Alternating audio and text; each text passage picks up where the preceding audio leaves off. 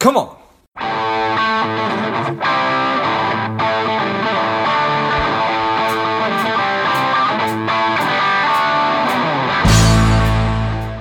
Welcome to Money Savage, a savage approach to personal finance. This is George Grumbacher, and the time is right. Welcome to today's guest, a strong and powerful Jesse Meekum. Jesse, are you ready to do this? I am ready. Excellent. Let's do this. Jesse is the founder of YNAB, You Need a Budget. It's the #1 personal budgeting app. He's a best-selling author, and he is a father. I'm excited to have you on. Jesse, tell us a little bit about your personal life, some more about your work, and why you do what you do. So, I'm a father of 7, not all at once. They came all separately, but we did just have the 7th recently, so it's top of mind. So I spent a good bit of time trying to figure out how to not mess those little people up. And then also I've spent a whole lot of my time trying to convince people not to mess their money up. And so I started it back when I was in college, and my wife and I were newly married and broke, which is totally appropriate if you're in college and newly married. That's fine. But we kind of got the budgeting thing dialed in, and I had this audacious idea that people would want to buy this little spreadsheet that I built. So we rolled out just a spreadsheet, no apps. No, there weren't any apps or fancy phones or things like that at the time. But we started selling this little spreadsheet, and it made just enough to convince me to pay someone to build real software for us. So we teach people all over the world 4 simple rules to break the paycheck to paycheck cycle and get out of debt, save more money. And then we make money by having them decide that they think the software is pretty good. They'd like to give it a shot. So that's kind of me in a nutshell. And I'm happy to dive in wherever you want to go. Nice. Love it. So you have an accounting background. You are an accountant. You have a good relationship with numbers. Yeah, I'm a recovering CPA, I like to say. I lasted about 10 months as a real CPA. Loved the education, and then when I got into the actual work, just it was not for me. But I had this kind of side gig with YNAB over here, and so we jumped over and started doing that full time. So I do appreciate the numbers, but man, the one thing I've learned over the last 16 years is it's all behavior. It's just all behavior all the time. Yeah, I guess that's one of the things I really wanted to ask you about is what are some of those. I mean, obviously, you said, okay, this spreadsheet that I have, this is working for us. I really think that it'll work for other people. But it's not the spreadsheet, right? It really is the behaviors. And is it how you're presenting and framing it that's helping to actually close the behavior gap?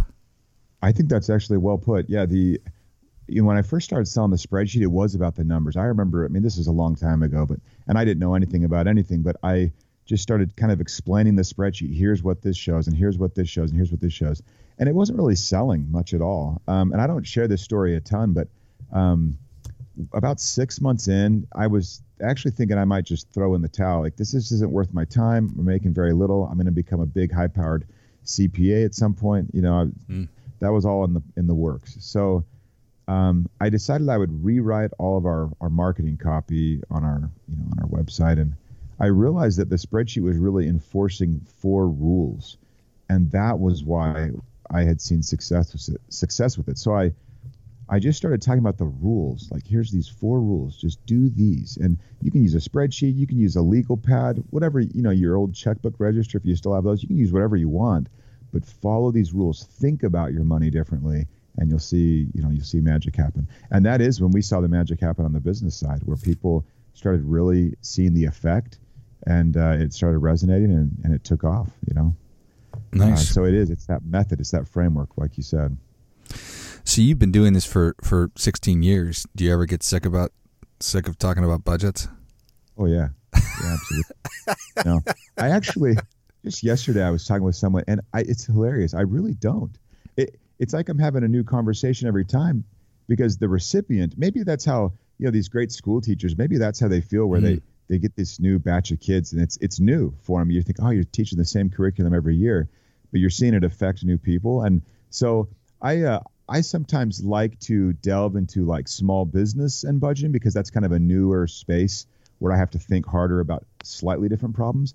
But the core of it is we just got to get people a little more intentional and a little more aware about their money. And I really don't get tired talking about that. Yeah, no, I certainly appreciate that. So 16 years, it was before, well, certainly the internet was around, but it wasn't nearly where it is today. There was not a lot of mobile use. Apps were not a thing.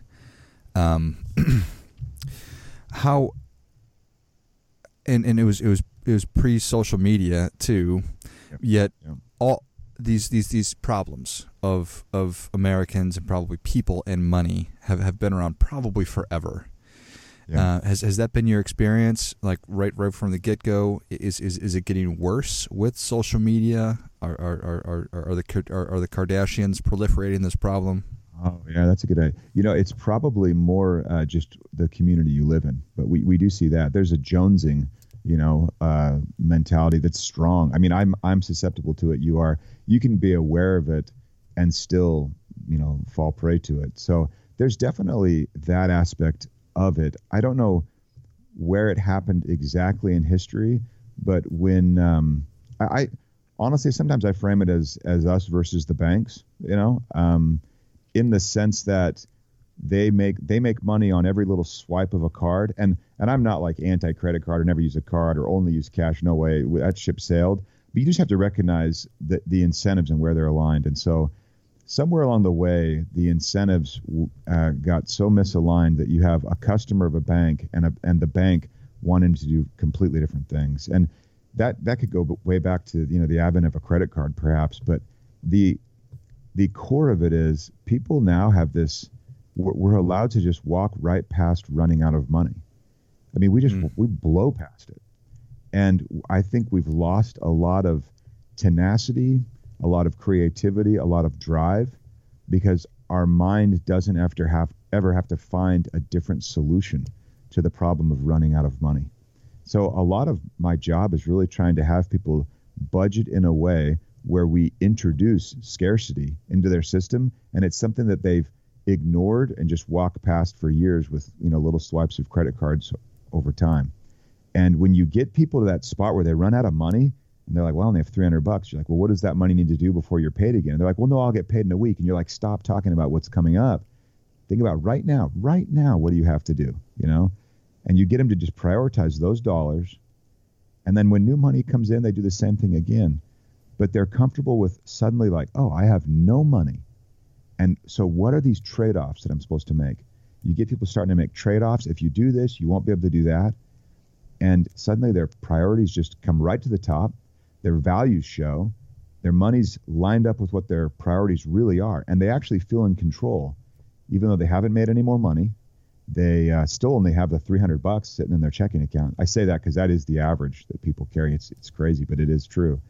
And it ends up just being a thing where they've grabbed their money and they said, I'm in control now, and they feel good. And that's the feeling we try and get people to, whether they're making $300,000 a year, $30,000 a year. It's the same exercise and the same result. So I really feel like our job is just to get people comfortable with finite resources. And banks try and have you, and I say that in the most generalized way, they try and just have you pretend that everything's totally fine just as long as you keep swiping that card. They make a cut every time. Those incentives are horribly misaligned for the consumer. No, there's no doubt. Well, that was some awesome stuff that you just shared there. Just walking right past running out of money. Scarcity is it's just not really a very real thing. It's not a tangible thing, and helping people to get back to that reality of living in the present, and not a week and a half from now when the paycheck comes. It's you need to make decisions and reprioritize. So I think that's excellent. Do you think that, and we're having this conversation on June 18th, do you think that what's happening with COVID is helping people to recognize that scarcity is real? Yes, I do. Yeah, you use that word helping cautiously, right? Because it doesn't, nothing about this seems fun, right, or useful. But I mean, we've seen, the Wall Street Journal just 2 days ago posted the savings rate of people in the U.S., and I think we're at like 35%, And this is where normally over the past decade, we've been mostly negative. A little bit of a recession pop where it went positive. But other than that, we've been mostly a negative savings rate. And now we're at 35%. I will say that savings rate is boosted by people that have the ability to save. So you have to be careful that you aren't lumping everyone into the same socioeconomic group. It's not even close to that. You have people that are really struggling, but those that were, they realize that, oh, I have an option. I don't have to spend my entire paycheck. People making, we'll call it good money, whatever that means in your mind. And so I think this pandemic's kind of helped people feel a little more fragile. And that's probably a good thing. Then the quest becomes, how do I become anti-fragile, right? How do I, stealing a phrase from Nassim Taleb, how do you have your financial system get stronger when there are shocks to it and not just crumble to pieces? And I think budgeting is the first start. You got to figure out where you want your money to go, be really honest with yourself about what it's supposed to do, and then just be really aware of what it's doing. Make sure that it's all lined up. It feels good, and it's liberating. It removes your guilt. It's just, there's nothing better than just having a plan and working that plan, adjusting the plan as needed, and being proactive, maybe for the first time in your life as it relates to money. Yeah, and that's the honesty piece. Yeah, absolutely. And so when you say be really honest, what does that usually mean for people? Well, I had an interesting experience with my wife. We've been married about 10 years, and every year, not every year, every month, and I'm the budgeter in the family, no surprise. She's kind of like, okay, give me the high level, cool, We got a lot of kids, things are busy, and she's always not like, hey, let's sit down and just go on about the budget for a while. Like, that's just not going to be in her day. So I would kind of do all the budgeting, reconcile everything, and be like, okay, honey, this is a monthly deal. Sit down with me, look over these numbers because we're a team, and let's make sure that we're all square. And then I would also ask her sometimes, like, hey, what about groceries? Like, she runs the grocery show. She's a phenomenal cook, and she's very particular about the groceries. She does 95% of the shopping there, and so it was kind of on her in my mind. I said, hey, can we kind of cut here? And for years, we would overspend in groceries for years. No matter what I put it at, it felt like we're always going over a little bit. And I would ask her, I'd say, well, what's the deal? And she's like, oh, I'll try and do better. And it actually got to a point where there was some friction there if I'd bring it up. And I wasn't always looking forward to bringing it up. And she certainly wasn't looking forward to me bringing it up. One day, and this all goes back to that honesty question. One day she tells me, 10 years into this, basically a monthly conversation at least, she says, okay, for me, a successful grocery trip means the kids don't go crazy and I'm out of there as fast as I can. And I was like, whoa, okay. Because I had only been measuring, is this successful based on how little can we spend? And she was sitting there saying, if I'm out 5 minutes faster and I spent an extra, whatever, win, worth it. She was making a trade-off with her old school self when we were super poor. She'd price shop, everything price matched, knew the price of a can of corn, globally probably. I mean, she was like this price hawk, and I'm like, what happened to that woman? Where is she? But what happened was her priorities changed, and they were allowed to, and they had to. And I was like, oh man, we need more money in groceries so that she can just walk in and out and not have to wonder about, should I get this or that milk or the other one, and that, it's a luxury, I guess, that we can do that, but it's also tough to be schlepping around those kids in a grocery store. And she was just starting to measure her success completely differently. So we got to be honest with ourselves when we're saying, like, what do I want? People always will nitpick the coffee stuff. They're like, oh, well, yeah, I can't believe how much I spent on coffee. I'm like, well, hold on a second before you browbeat yourself.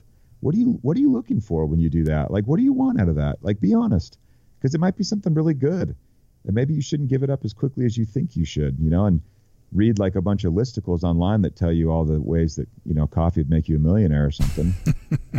Let's stop with that. Like, let's just be real. Like, I want more tools for my wood shop. I already have a lot. I still want more, just own up to it and save up for it, I guess, as well.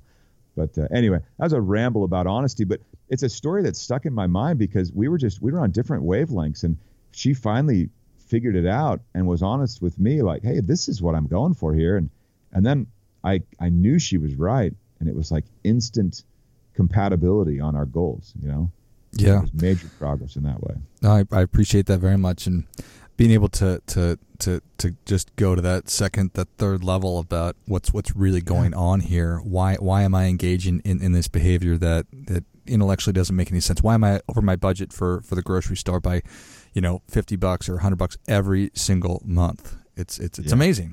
But if you look at it like that and you have an honest conversation with yourself and then with your spouse, then it's completely understandable. Yeah. And I'm sure that every single one of us listening and has something that we're probably guilty of, or feeling guilty about, rather, feeling maybe ashamed about. And if you could just have an honest conversation about it and get everything out on the table, then you could probably work through it and probably be better for your relationship too. Yeah, absolutely. It's just about being really clear on the why behind things, like, why do I want this? Why do I want that? And every January, Julie and I have what we call the burn down, where we just go through every bit of the budget and ask ourselves like the craziest of questions. Do we really need 2 cars? Do we really need a car? Do we really need to live here? Do we, just everything, like no assumptions, no built-in defaults, just question it all. And then you kind of rebuild. You burned it all down. You rebuild what you really want. And most of the time things are pretty much the same, but we've had some great experiences where we just questioned it all. And I think if people can get there, just kind of burn down all your assumptions and say, well, what do I really want out of this? Man, you find that there's a lot more wiggle room in what you thought was just a really tight, ratcheted down budget. And then the budget is just that plan. It's just telling your money what to do. It's not about having less or spending less. I want to spend every dime I make, or at least give it away to good causes. But like, I want to use it all, I don't want to just be like, I'm really, really good at pinching every penny. I'm not interested in that. I'm interested in figuring out what I truly love and then having my money fuel that as much as possible, instead of just lying in the pocketbooks of some really savvy marketer that, convinced me to swipe something that I shouldn't have. So it's just about that awareness, and it's really about what you want. We're really more about self-actualizing than we are about money management at the end of the day. It's a crazy thing to realize, but people are really just discovering themselves when they start to chase the money a little bit. Amen. I think that's really well said, and an excellent. That's a cool exercise. Just every year, burn down those assumptions. What are we really doing here? Should we be living here? Why are we engaging in this behavior? And it could make perfect sense. Like, everything we're doing is great, but you might find some things that you maybe tweak. So that's awesome. Well, Jesse, Savage Nation is ready for your difference-making tip. What do you have for them? Honestly, the thing, I was thinking about this a little bit, and what I really want people to do is just get into the habit of a daily interaction with your money, not with spending, with what you have. And that can look very different for different people, whether it's just check your bank balance every morning, whether it's, when you spend money, record it on a piece of paper, record it on your phone, but have a daily interaction with your money and see if that daily scorekeeping doesn't start to kind of prod you to do things a little differently. But don't start out doing something. Just check in with the money. See what ideas start to surface. But it's got to be daily. It's got to be frequent. You got to be building a new habit. And it can only really work when you're doing that in a high frequency basis. So check in with your money on a daily basis, however that looks for you right now, and then see what your mind doesn't come up with to kind of move that needle forward. Well, that is great stuff. That definitely gets a come on. Jesse, thank you so much for coming on. Where can Savage Nation learn more about you? You can go to ynab.com/interview. We set up a 34-day free trial of the software. But I would urge you, before you jump into the software, we run about 150 online workshops every week. And there's one that will fit your schedule. It's 25 minutes, not 10 seconds is wasted. And go in there and see how to think about your money differently, and then how we implement that with a tool. But start there and see if we can't kind of rewire a little bit. A little less guilt when you spend money, a little more joy. I think we could do right by your listeners. Love it.